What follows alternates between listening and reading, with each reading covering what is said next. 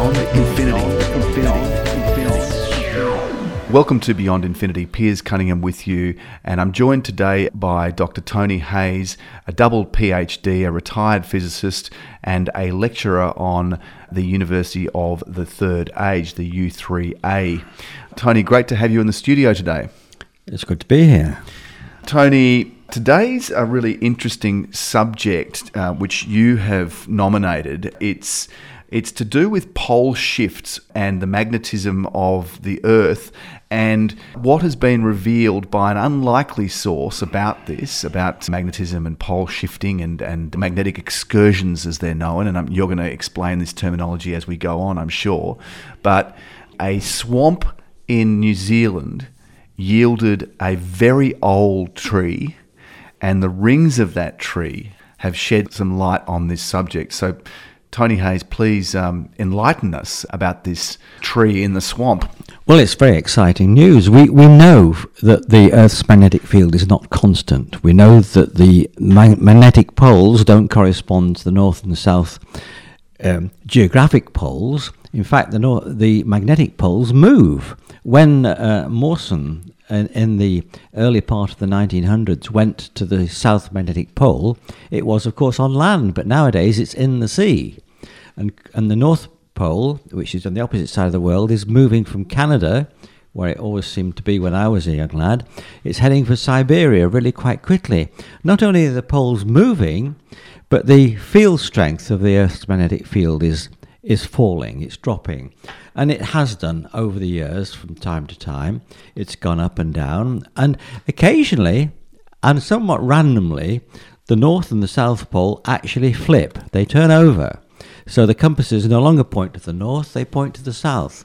Now, we use the word flip, but it was strongly suspected that this flip took many hundreds of years, if not thousands of years, but nobody was actually sure just how long it took. And in addition to the flips, which happen from time to time, there are what's known as excursions, where the poles fall in terms of the field strength, they move, and might just change places for a very short time, relatively short time, but then come back again. And these mechanisms are all to do with the center of the Earth, the core of the Earth, which is a solid iron core.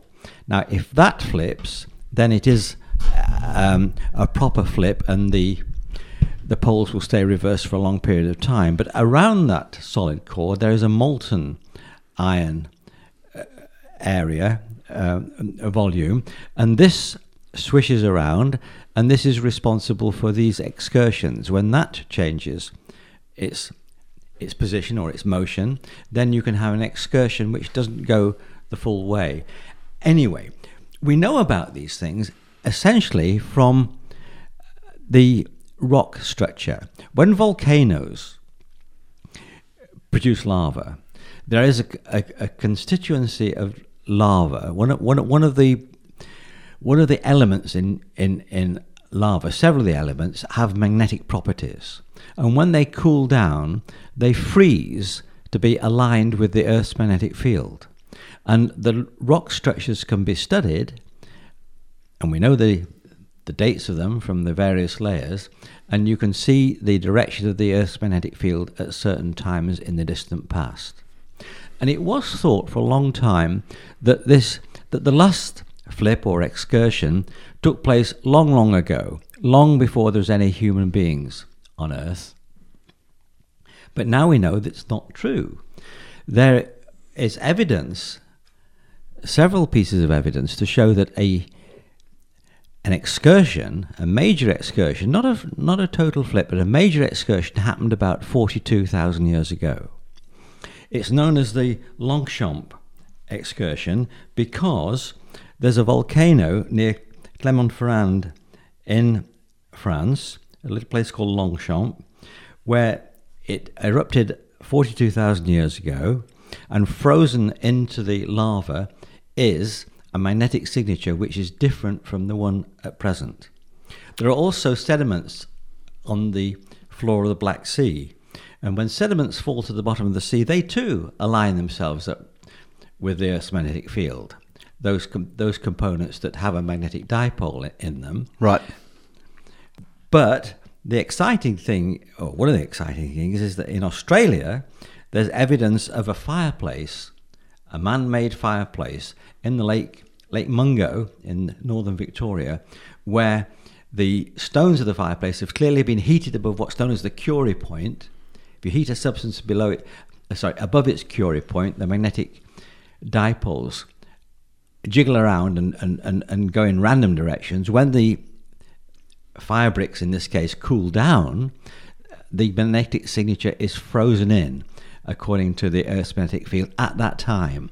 And there's a fireplace that has been discovered in Lake Mungo, which shows that it happened about 42,000 years ago. And these bits of evidence from different parts of the world are pretty conclusive. But now something really exciting has happened.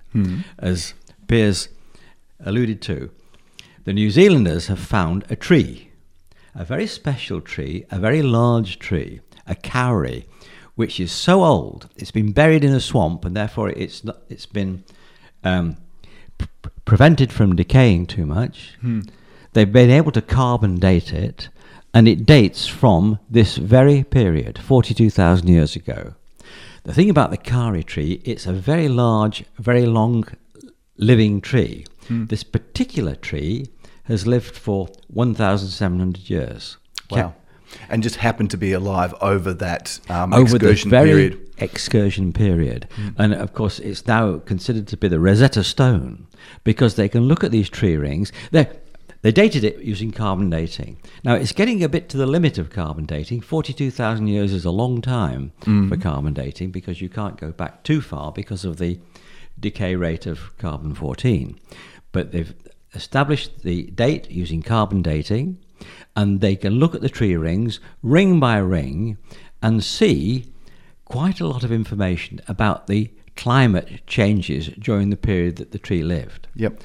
Now, sadly, there are not components in the tree rings which point in different directions magnetically. That would be the Rosetta. That would really be the Holy Grail. No, but what they have in the tree rings are isotopes, which give an indication of what was happening to the Earth's atmosphere during the growth of that tree.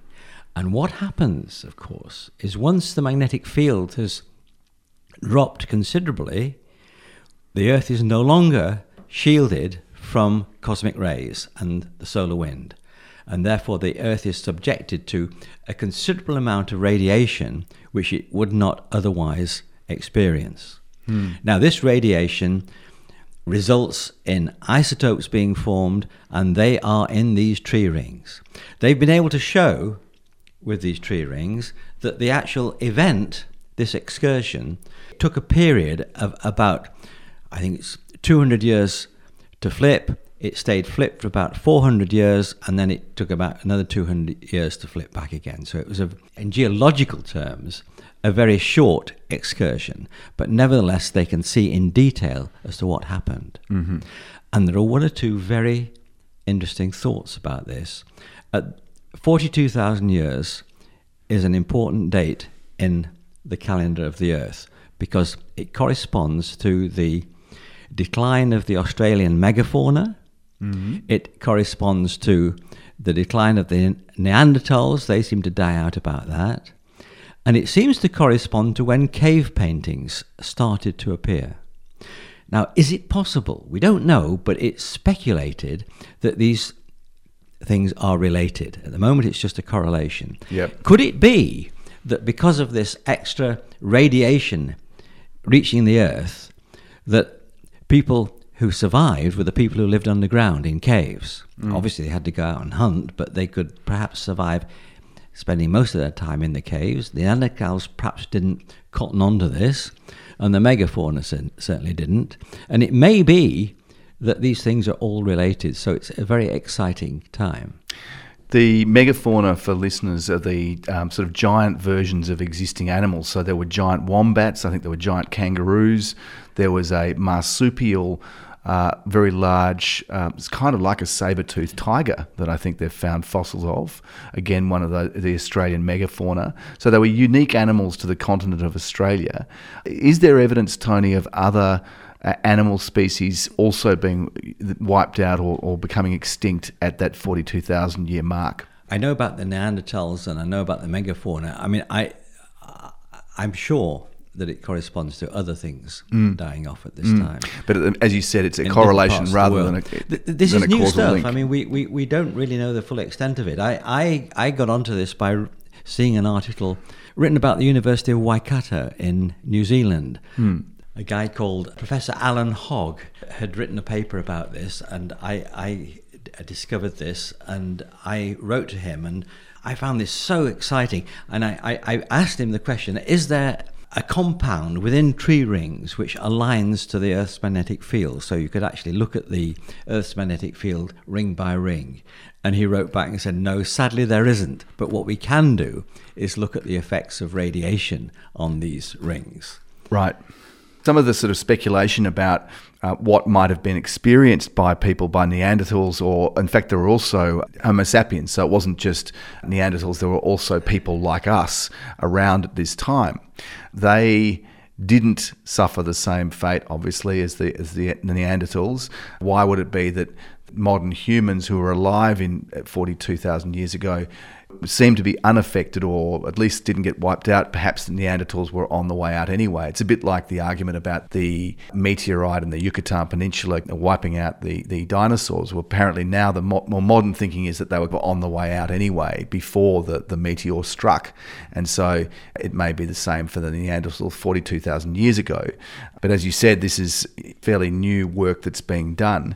But some of the speculation about what was experienced then in terms of auroras being so bright because of all this electrical activity in the atmosphere and the temporary lack of a magnetic field allowing huge amounts of radiation to strike the surface, that not only was it a dangerous environment from a radiation point of view, and hence the theory that may have been a reason why people around the Neanderthals went into caves, and so you saw a blossoming of cave art. But also they would have experienced some amazing natural phenomena like auroras so bright that night became day. Yes, and the auroras wouldn't be confined to the poles either, because the magnetic field would not be present, so the auroras would be all over the sky. And it could well be that, the search is on now for other things that happened 42,000 years ago, and it could well be that Homo sapiens were much reduced in numbers during that time because of this phenomena, but the ones who happened to have caves and lived in caves are the ones that survived and carried on to be our parents, our ancestors. Do you get the feeling this is something that people really need to, that we need to be sort of hardening satellites, or we need to be hardening computer drives to withstand extra radiation? If what happened 42,000 years ago is being repeated now, and this is kind of modernized, this is taking the discussion to the present. Well, what are the signs that it is being repeated now? And there are some similarities. There are indeed. Now, the flips, the magnetic flips, are definitely random. There's no pattern there at all. But the time between flips, the sort of average time between flips, is shorter than the time since the last major flip. So it could well be that we're due for one. And the early symptoms of a magnetic reversal or a magnetic excursion are the movement of the poles and the diminution of the magnetic field strength, which is exactly the things that are happening at this moment. And it may be over the next 1,000 years or so, or 10,000 years or so, we do experience one of these excursions or even a major flip. Yeah, and then there's the issue of we're already experiencing extreme weather events that are linked to human-induced climate change. So there is the potential, if we were having a flip, and say it did last for a few hundred years, then it could have an amplifying effect on on what we're seeing with wild weather and extremes of heat and drought and flooding and all the different weather phenomenon that scientists are pointing to as symptoms of a changing climate and of humans' influence on the climate. If you add to that a natural flip that we've seen before, and we might be experiencing ourselves, well, that would be a reason to be concerned, and perhaps take even more drastic action to address climate change than is already being called for. Well, that's putting it mildly. Look, I think that the two are unrelated at the moment, but there would come a time, if the Earth's magnetic field continued to decline, there would come a time when the radiation would start to have an effect on the climate. There's no question about that. And of course, I mean, in this context, it's a bit flippant to mention this, but there are quite a lot of birds who rely on the Earth's magnetic field for their migration, and you can imagine they might all start going the wrong way. Yeah. Well, that's interesting you say that, because I think there's quite a few. It's not just birds. There's various animals that have been shown to be able to detect magnetic field. For example, dogs. I believe if you bury a magnet and you've trained the dog will be able to dig up the magnet. I didn't know that. Without smelling it. It's not smelling it. It's able to detect the magnetic field. And they've even suggested that humans have this ability, but in a very subtle way. They've done some experiments. In reading about this discussion we're having today, I came across an article which was saying that they've done some studies where they've put people, just random selection of people, into a room without any kind of anything to do, really just an empty room to sit silently, and then they've exposed them to magnetic fields, I think inside a kind of Faraday cage, and they have noticed differences in the EEG reading. So when they wire them up and monitor their brain waves, they can see changes caused by magnetic fields, which is interesting as well. What the actual survival benefit of having that in humans is unknown at this stage. But I think they're saying that there are cells in the human body that are actually capable of synthesizing a magnetic effect on a nano scale. Certainly sort of possible and well worth looking for. But it reminds me a little bit about water divining, and of course we know that really doesn't really work. There's so many theories that you come across. If you look on YouTube and you put in pole shift, my God, you've got to sift through pages and pages of conspiracy theories and things that are completely unrelated, alien stories. It is a subject that fits a lot in. It sparks the imagination, to put it politely, if you like. There's a lot of stuff and perhaps nonsense on the internet about the effects of pole shifts and why they happen. Something that I thought was really interesting, and I mentioned to you before we were just talking about it, is that the sun does a proper pole flip quite regularly. Yes, I didn't know that. You told me about that this morning. Apparently the sun's magnetic field changes fairly rapidly and fairly regularly. Yeah, that's right. The sun's magnetic field changes polarity approximately every 11 years, which is also that coincides with the solar cycle. Yeah. So from solar max to solar minimum. Yeah, the sunspot cycle. Yeah.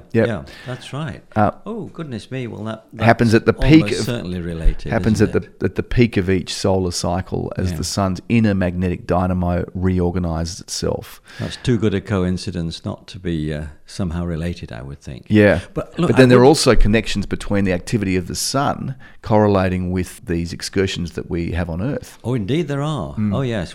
I'm talking with Dr. Tony Hayes, a double PhD, a retired physicist, also an inventor of the parking sensor.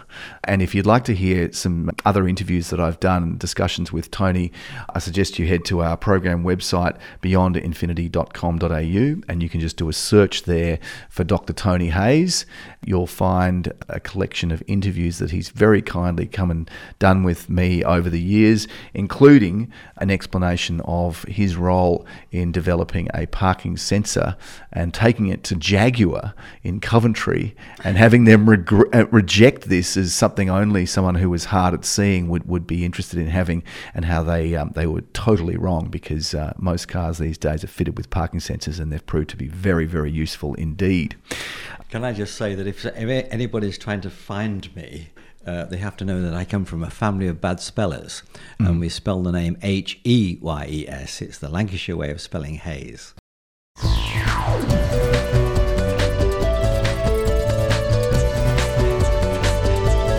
You're listening to Beyond Infinity.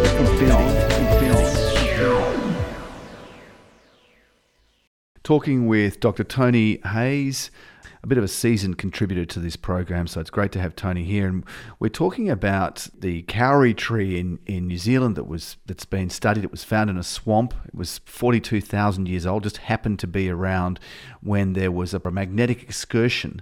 It's kind of like the beginning of a pole shift that doesn't go through. It's even been termed a failed pole shift that doesn't succeed in causing north to become south and south to become north. Now, that has happened many, many times in Earth's history over the last 4.5 billion years. But the time we got closest most recently was 42,000 years ago. Tony, there's a bit of a warning in a way of what happens to a planet if you take away the magnetic field, and that's Mars. Well, yes, and I think the main reason is, of course, that Mars is cooler. Earth gets its heat in the core from nuclear reactions, but it loses heat depending on the environment. And the environment, because that the Earth is closer to the sun than Mars, and therefore it loses heat less quickly than Mars. Mars is smaller too, and therefore has lost heat.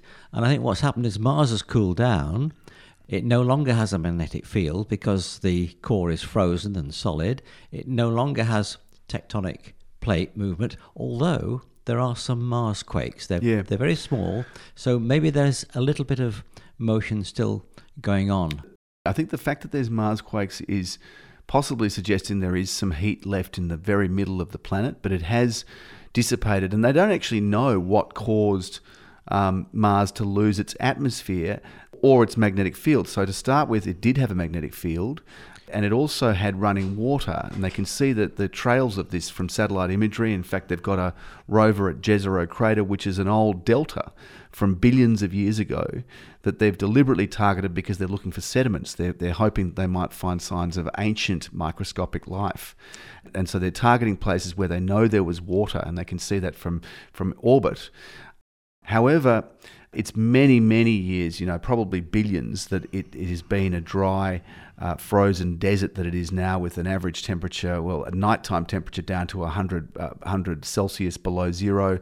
Occasionally might get above zero in certain spots on the equator with the best kind of weather that they can get, or the most heat. But generally it's cold and very dry, and an atmosphere that has a density of 1/100th of the Earth's atmosphere, and a patchy, weak magnetic field.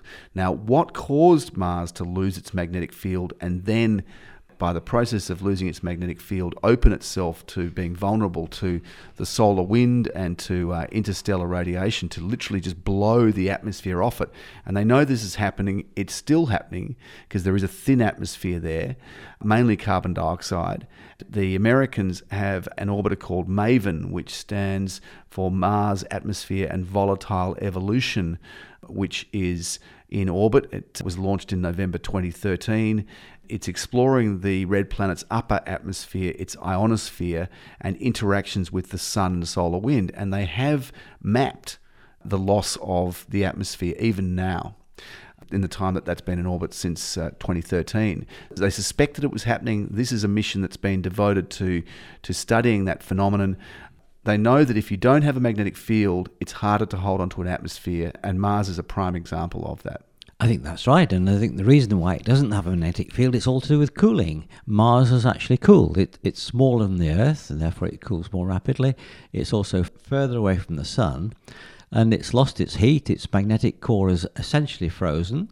So is the molten core. So it doesn't have the dynamo that Australia... It doesn't have a dynamo in there. We're so fortunate that the Earth still has this heat source within it, which is actually maintaining... I mean, it's pretty inconvenient to have earthquakes and volcanoes, but if we didn't have them, we wouldn't have magnetic field and we wouldn't have the protection from the cosmic rays. And that's something that they say that if ever we're going to do what Elon Musk wants to do and have a colony on Mars, that we're going to have some serious protection from radiation. It's a pretty inhospitable place, for goodness sake. Yes.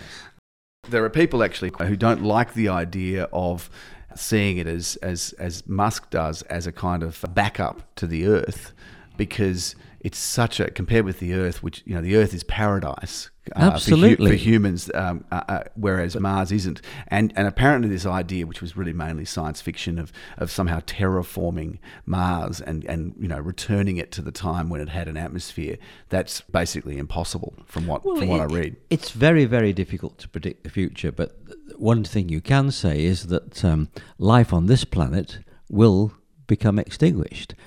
It'll take quite a long time, and by that time, it may well be that we'll be ready and capable and have the technology to shift somewhere else and make a habitat that's suitable for ourselves. But we're going to have to do something in a few thousand years in the future. With climate change, is this what are you suggesting that climate change will be the catalyst to that, will force that to happen? If we don't get to grips with climate change, we're in trouble within the lifetime of our grandchildren. What do you see in the sort of thousands? I mean, I agree with you that maybe in billions of years, when our sun expires or becomes a red dwarf and expands and literally just engulfs the inner planets of the solar system. But I'm just wondering what would cause it to happen earlier than that. Well, we've got a long time before that happens. We've got about 4 billion years. The sun's only half its life. Yep. But prior to that, we've got to get to grips with climate change. There's no question about that. But this magnetic field flip is a distinct possibility. And if you put the two together, as you were saying earlier on, it's going to compound the problems. So we have to be prepared for these things, and it's going to be very hard to know how best to prepare ourselves for the changes of the magnetic structure of the Earth. One of the side effects of from this study of the kauri tree in the swamp from New Zealand is that they've shown that there was very severe ozone depletion. Was part and parcel of that excursion. Yes. So that's one serious environmental effect that's been identified. It really is a treasure chest. They can find so much from this one tree because it just happens to have lived at the very critical period. I think it was over only a 200-year period, or was it longer that they're looking at, that the excursion took place 42,000 years ago? No, I think it's longer than that. I think the actual changes took place over about a period of 200 years, but it remained flipped in the opposite direction for about 400 years, and then it came back again. So it was basically a magnetic flip that didn't really succeed, and they call them excursions. The theory is that it's the outer molten core that flips, and that's an excursion. But if the inner core flips as well, the solid inner core, then it is an excursion, and that will remain fixed for many thousands of years before it flips again. Yeah. There may be concern now because we are seeing some signs. We're overdue for a proper flip where north becomes south and south becomes north, and that'll be something that if that happens, that can take thousands of years, I believe. Yes. But we are overdue for them, and I think if you average it out, the ones that are known about, and I think they've looked back about 80 million years into the past, and there's been hundreds of pole flips in that time. Oh yes. And I think it averages out to be approximately one every. There's a full pole shift every 450,000 years, and we're overdue for one. As you said earlier, that it seems to happen randomly. Yeah. And there is speculation about what might cause them. It's been suggested if you had a big enough impact from a meteor, that could actually have a sort of a ripple effect down through the outer layers of the planet down into that molten outer core at the center, or even things like very large tectonic or volcanic movements physically interfering with that part of the center of the Earth. I'm not at all sure that's right. I think if you had an impact from a meteorite big enough to flip the magnetic field, wipe out the Earth it would anyway. wipe us all out anyway. No. Look, The problem of the flip is not a problem once it's happened. It doesn't really matter whether our compasses point to the north or point to the south. It's the transition that's the problem. When the Earth's magnetic field decreases so that it lets in these cosmic rays, once it builds up again in the other direction, we're fine. It really doesn't matter. It's the transition that's the problem. So to make the flip, you've basically got to stop the magnetic field while that flip happens. Yeah. And that flip can take quite a while. In does. human terms, it's a long time. And nobody really knew how long it did take, and now they found a tree. And now they can look and they can see, well, not the total flip, but the excursion. They get some idea of the time scale involved. And this is why it's such a treasure.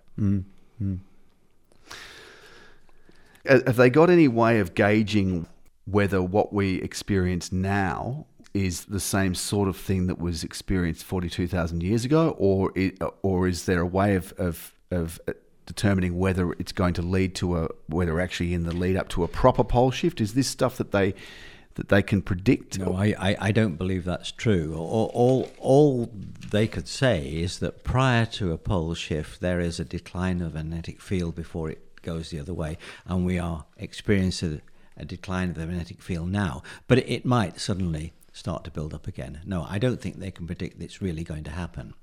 But, the symptoms are there, and who knows? There's also a thing called the South Atlantic anomaly, and I believe that's a weakness in the Earth's magnetic field that stretches from Chile round to southern Africa. Yes, apparently so. And the magnetic field is patchy. Yeah. It's not... And of course, it's influenced by local deposits of iron as well.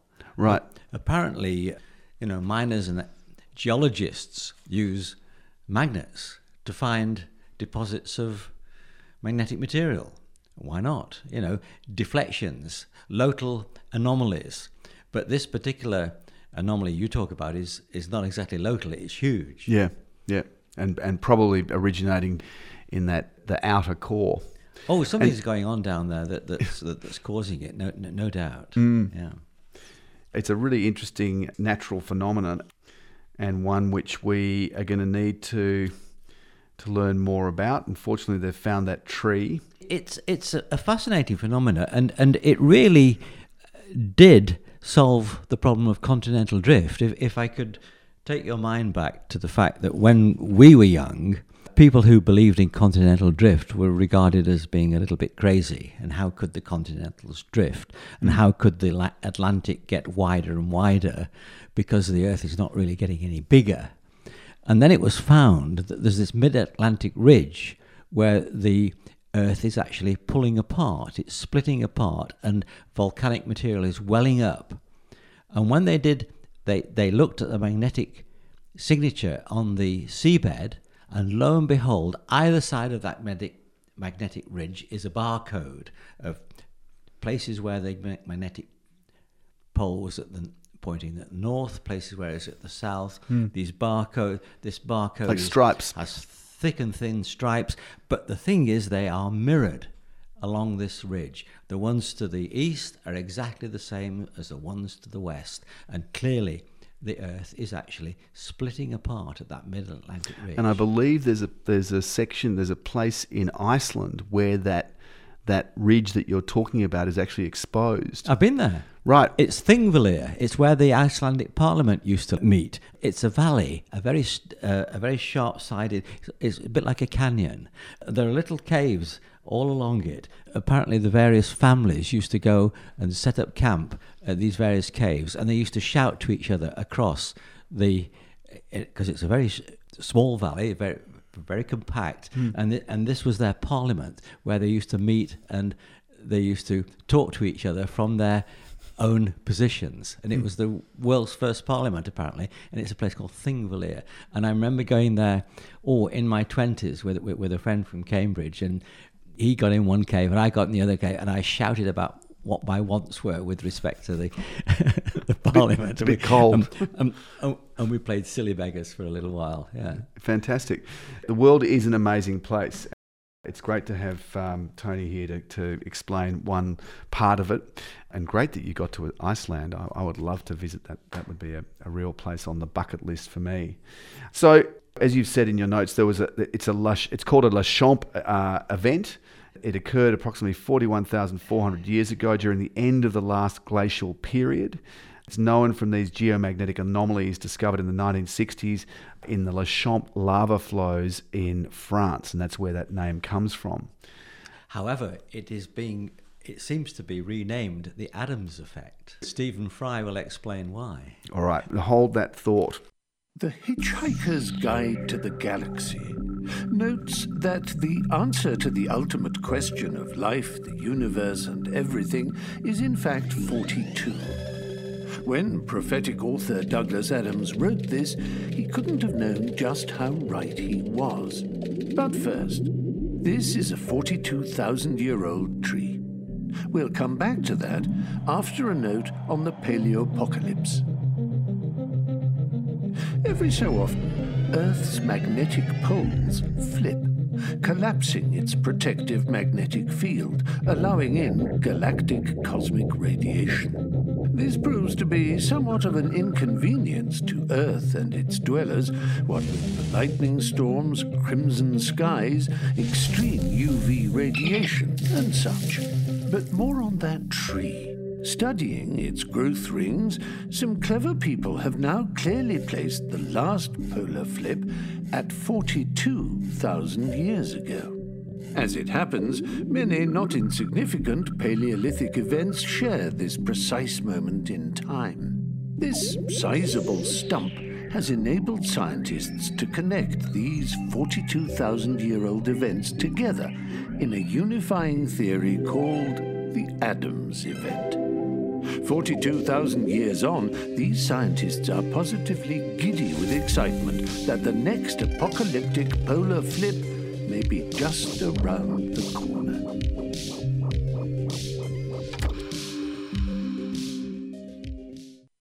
And that's thanks to Mr. Stephen Fry. If you've ever watched QI, he's the presenter of that. And it's entitled Paleopocalypse. Narrated by Stephen Fry. He brings to life the story of the Adams Event, and just like in The Hitchhiker's Guide to the Galaxy, the answer comes back to 42. This is available for you if you want to listen to it on YouTube. You can watch this yourself, and I'll include a link in the show notes on our website, beyondinfinity.com.au. But full credit to Stephen Fry for his narrating work there, and it is actually available also through the University of New South Wales YouTube channel. So thanks to Tony for pointing that one out and linking it up, because in the Hitchhiker's Guide, Douglas Adams asks what is the meaning of life, the universe, and everything. The computer, which is the Earth, after thinking about this for a while, comes up with a kind of beguiling answer of 42. And so we've got 42 as the answer of the meaning of life, and 42,000 years ago was this excursion. There was always lots of speculation as to why he chose the number of 42. It is interesting that you say a lot of people have speculated about this, because I remember thinking years and years ago, I was wondering why would he have chosen 42? And I was saying 42. Well, it's not a prime number. And I kept saying 42. Fortitude could have been referring to resilience and strength as something to do with the meaning of life. Wow. Who knows?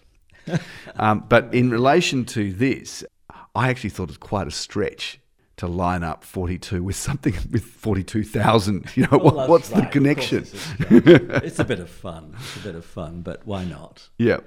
And how on earth is pole shifting and magnetic reversal even vaguely connected to the meaning of life anyway? Not at all. I mean, it's just a bit of fun. Because Douglas Adams was a very, very bright, intelligent guy, very well versed in science, and his Hitchhiker's Guide to the Galaxy was much enjoyed and appreciated by the whole generation of students and scientists. And there was a great English TV series that was made of it, which was Yeah. great, which we had in Australia. And Stephen Fry and Richard Dawkins and Douglas Adams, they were all pals together. Were they? Right. Oh, yeah. So they're university buddies, I guess. Yeah. Yep. University Started buddies. off that way. Talking with Dr. Tony Hayes, retired physicist, double PhD, went to Cambridge, which is, I think, the same university that Stephen Fry did. You might have been a bit earlier Well, yes, we never crossed No. paths. Well, I think you might have been a little bit before he's a him. youngster. Yeah, he's not that much of a youngster.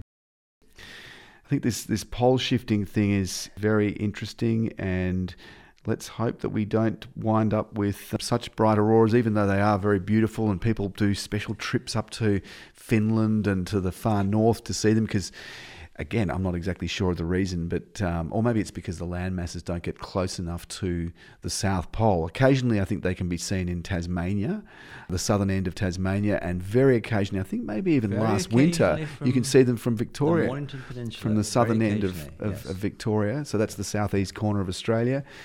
You get a bit of a glimpse, but nothing compared with what if you're up closer to the Arctic Circle as Canada is, for example. I remember many years ago going out at night and seeing this incredible auroral display. So hopefully, I mean, that's one thing to have it when you can see it at night and it's sort of not blinding, but to have it so bright that it actually makes nighttime like daytime maybe wouldn't be quite so popular, and wouldn't be too good with the sort of natural rhythms of circadian rhythms and that sort of thing with trying to sleep. Probably mess up all the communications as well. Mm. The radio communications, satellite communications, your cell phone probably wouldn't work. Yep. All these things. The pole is moving around anyway. The magnetic pole is moving into Siberia. Yep. It's heading that way. Right. Yeah. And does the pole opposite, the South Pole, is it also moving Yes. in the same kind of way, like in an opposite way? Yes, it is, and now that's offshore. Now it's in the sea. Really? It's off the continent of Antarctica. And the continent of Antarctica is quite big. Very big. So it's really a long way from the actual. It's a long way from the geographical South Pole now. It's actually in the sea. Right. And moving still. Moving. So that motion, presumably they have to make adjustments with satellite communications. Timing is very vital. Apparently that's why they have atomic clocks, and that's why they even use... Oh, yes, but of course the sat-nav type satellites don't rely on the magnetic field at all. I mean, they're totally independent of this. Thank goodness we've got those, because if you use a compass, yes, you have to make allowances for the fact that the magnetic direction doesn't correspond to the due north. Thank you very much to Dr. Tony Hayes for coming into the studio today. He's just informed me that he has cracked the 81 mark. When he turned 80, he received an OBE, which is the Australian version of the OBE, which is over bloody 80. But anyway, it's always great to have Tony to have a chat and to hear some of the stuff that goes on in his mind and then is transferred to his interested followers through the University of the Third Age. I'm hoping that I can tempt Tony to come back into the studio and have a chat with us at some time in the future. But great to have you back, Tony. Always welcome. It's my pleasure. I enjoy these sessions. You're listening to Beyond Infinity. Thanks for listening. Remember to visit our program website, beyondinfinity.com.au, where you'll find our complete back catalogue of over 600 podcasts. That's beyondinfinity.com.au.